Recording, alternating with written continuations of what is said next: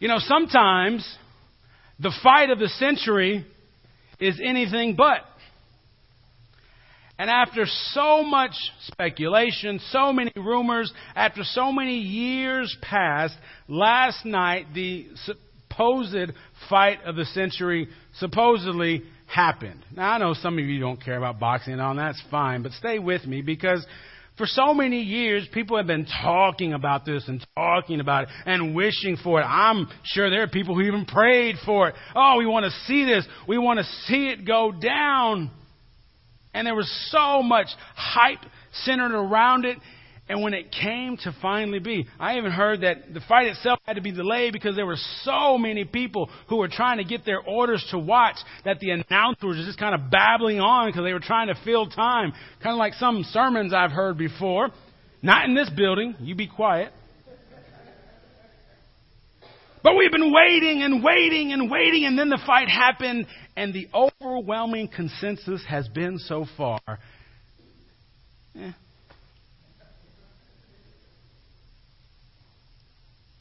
all right.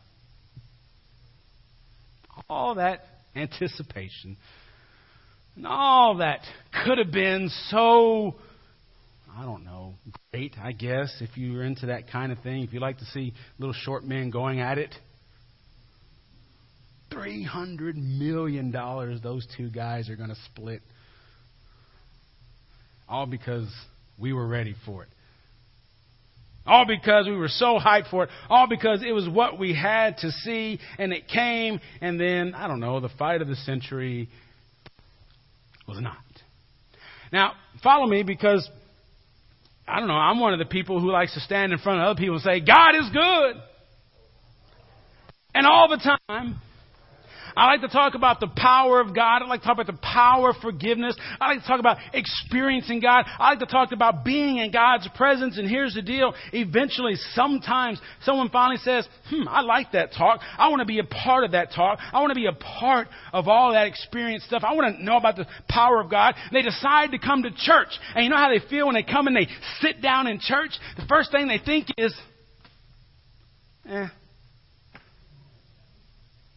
it's all right. I didn't really like that song. I think I've heard that Bible story before. It was all right. I never knew there were speakers up there. That's kind of cool. And then get ready to leave, and they get in the car, and nothing really feels different. Nothing really feels spectacular. And we feel like, golly, there should have been more to it. A couple things. One, I want you to know that your worship leaders here at this church, we do what we can to make sure that Sunday morning is not a spectacular time. I don't want to wow you, but this is a meaningful time. We want this time to be a chance for you to encounter God. We want this to be a time when you can learn how to follow God, where you can sit with other people, pray with other people, so that you can be ready to sit and pray with other people when you go home or when you go to work. Y'all with me? So we do our best to make sure that this is a meaningful time. But here's the deal. Us coming here week after week is not about just experiencing that. It's about learning to connect. We're learning to connect. Even if some days, some weeks, it's just a little bit more.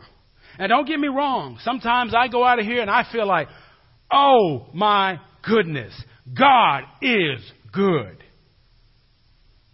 Sometimes I leave here and think, well, I'm glad God is good.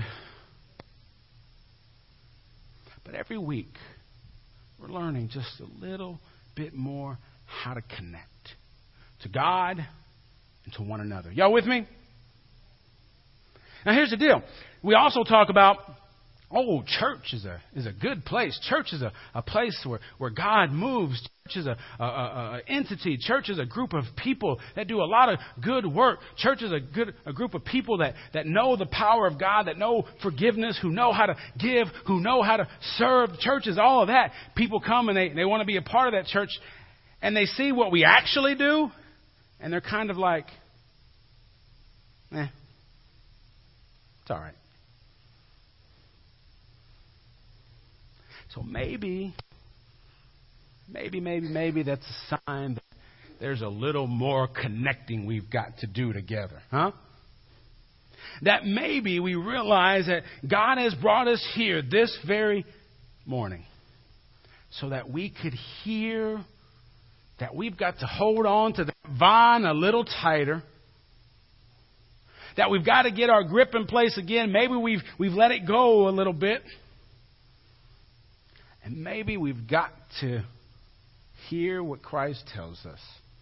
If you've paid attention to what John was saying, always pay attention to what John is telling you. Y'all with me? Yeah, I know you are, John. Exactly. According to John, Jesus wants you to know that we are connected to Him. That we're connected to each other as the church, as the body of Christ.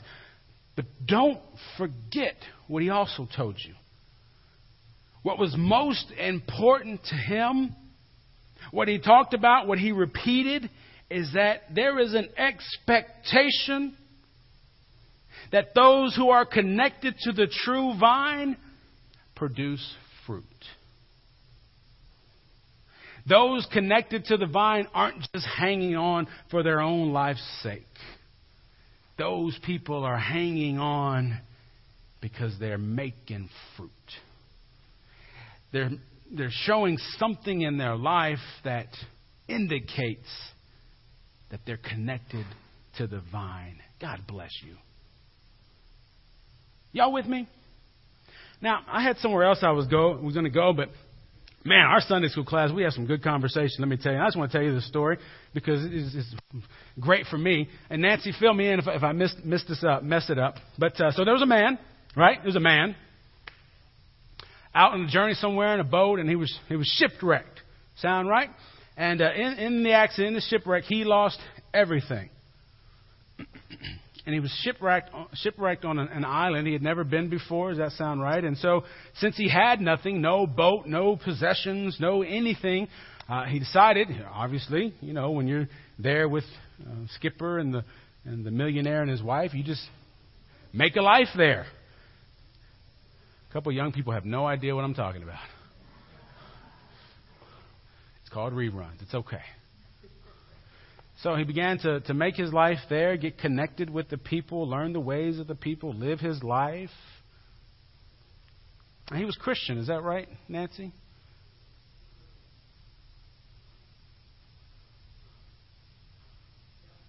Yeah. Had nothing, didn't have his Bible anymore, didn't have, just living his life as someone who I presume is connected to the true vine. And as time went on, a group of missionaries came to this island. And they came to talk to the native people. They came to talk to the people who lived there. And they began to tell them, there's this guy named Jesus we want you to know about. And they began to talk about the kind of life he lived. They began to talk about the kind of person he was. And the people's response was, oh, we know Jesus. He lives here. He was shipwrecked on our island.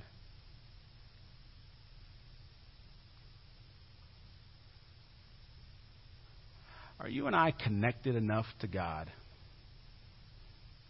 that other people could see our lives and know that we were connected?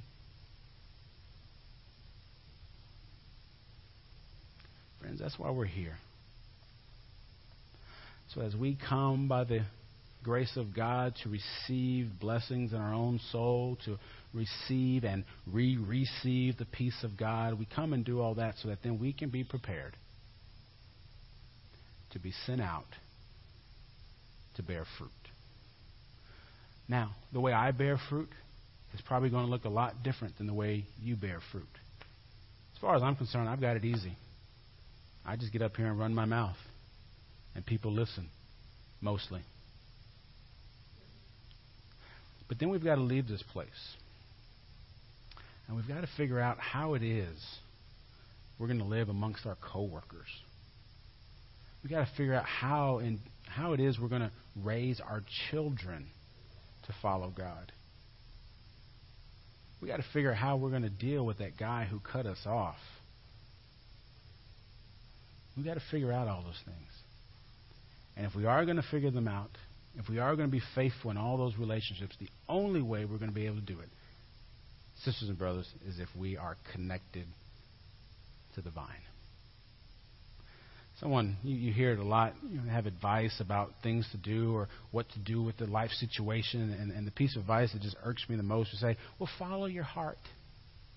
Follow your heart. Your heart will lead you where you need to be. Nah. If you read the Bible, you realize that's a bad idea.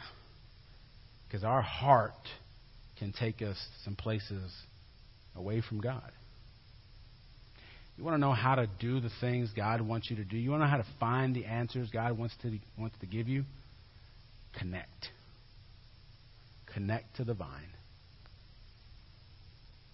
Connect to the vine, and He will show you how to bear fruit. I hate to make it sound so simplistic, but that's all Jesus said. Amen? Yeah, amen. And God has given us a very real way to connect